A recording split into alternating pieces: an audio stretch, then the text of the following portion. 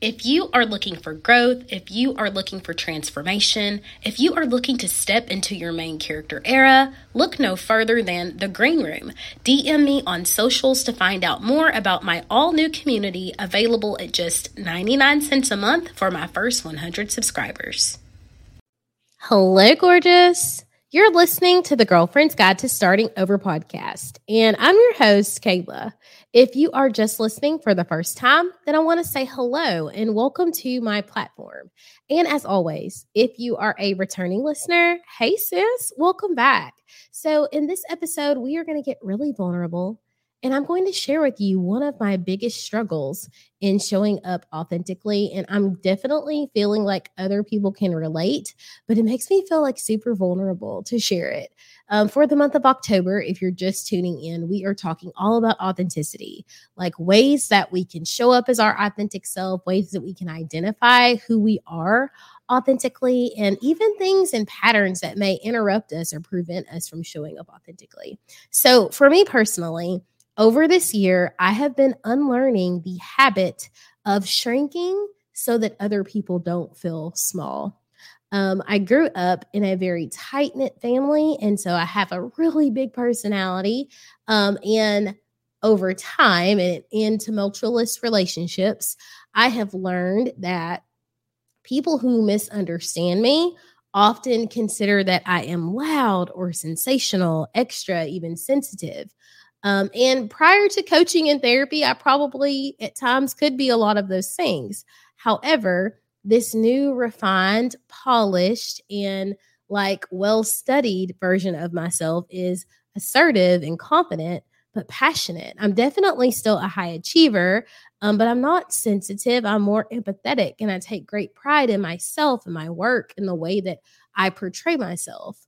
And so lots of times, mediocrity is just not enough for me. And I set the bar really, really high, and I give 110% in everything that I do. And this often causes problems and discord in group relationships and in work dynamics, in classroom settings, in any competitive setting, because it seems like I'm doing too much. She's too much. She thinks she's all that. And it has caused some anxiety for me in many areas because I do not want to lose friends because I am genuinely committed to just being my best self. It's never about being better than the next girl for me.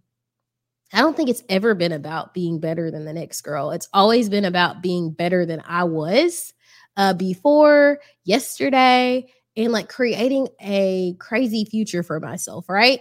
And so recently I enrolled in a challenge with my coach. I shared that with you guys at the beginning of October, in which we were doing 100 videos in the month of October. So those videos could be stories, lives, replays, reels, TikToks, YouTube shorts, literally anything. And we were thrown in a group chat together. And I shouldn't say thrown. We were placed in a group chat together, and we were supposed to share our scores. And I found myself feeling the need to underreport so that people who were not keeping up at the same pace as I was would not feel small. And so I went several days without reporting. And then I finally reached out to my coach, and I was like, hey, I've been not reporting or underreporting because I am so used to being iced out or pushed to the side or needing to play small, so that I do not cause discomfort in groups. Like, I don't want to interrupt anything. I remember when I was online, when I was being initiated into my sorority, I was so afraid of being center stage or stepping forward and be like, I can take that responsibility, or these are what my strengths and talents were, because I did not want to seem as if I was the girl who was looking for attention or trying to stand out amongst the group. I literally wanted to volunteer my services. I wanted to help. I wanted to be a go-getter, but that go-getter energy is so shunned and so looked down on. And I think a lot of that comes from never really being surrounded by girls. And I've made a commitment in my adult life, and especially over the last year, to be a girl's girl. And so I say to you, sis, stop shrinking so that other people don't feel small. If you are the smartest person in the room, don't play dumb. It's time to start considering larger rooms. It's time to start considering larger circles. If you are reaching for a dream, if you are striving to achieve something, don't slow down because the people around you are not keeping up pace. That is unfair to you. You are born to shine. It's your birthright to take up space. I keep telling myself that. I put it on the back screen of my phone. I have put it out on my vision board. It's on my desk at work. It is your birthright to take up space. Stop being so worried that people are going to think you're outgrowing yourself. Don't worry that your business is going to be growing faster than you are. Don't worry that you're going for another degree. Don't worry that you're interested in the next promotion. Do not be so consumed with being greater than the box that people have for you. What is it? Is it Taco Bell? Think outside the bun. Stop being so consumed with what people want for you or what people think you can achieve. You're entitled to your emotions, to your feelings, to your dreams.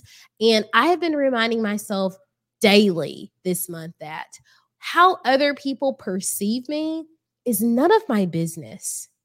It's none of my business. And so I'm committing myself 100% to stop shrinking so that other people feel comfortable. I am choosing to grow. I am choosing to grow, and people can grow with me or they can grow or they cannot. Either way, it doesn't matter. I'm going to grow regardless. And that's no shade at anyone. That's not putting anyone down. People get to grow and heal and do all the things at their own pace. But I'm no longer allowing approval to set the pace for me. I hope this inspires you. I love you, girl. I want the best for you, girl. And we will chat in the next one.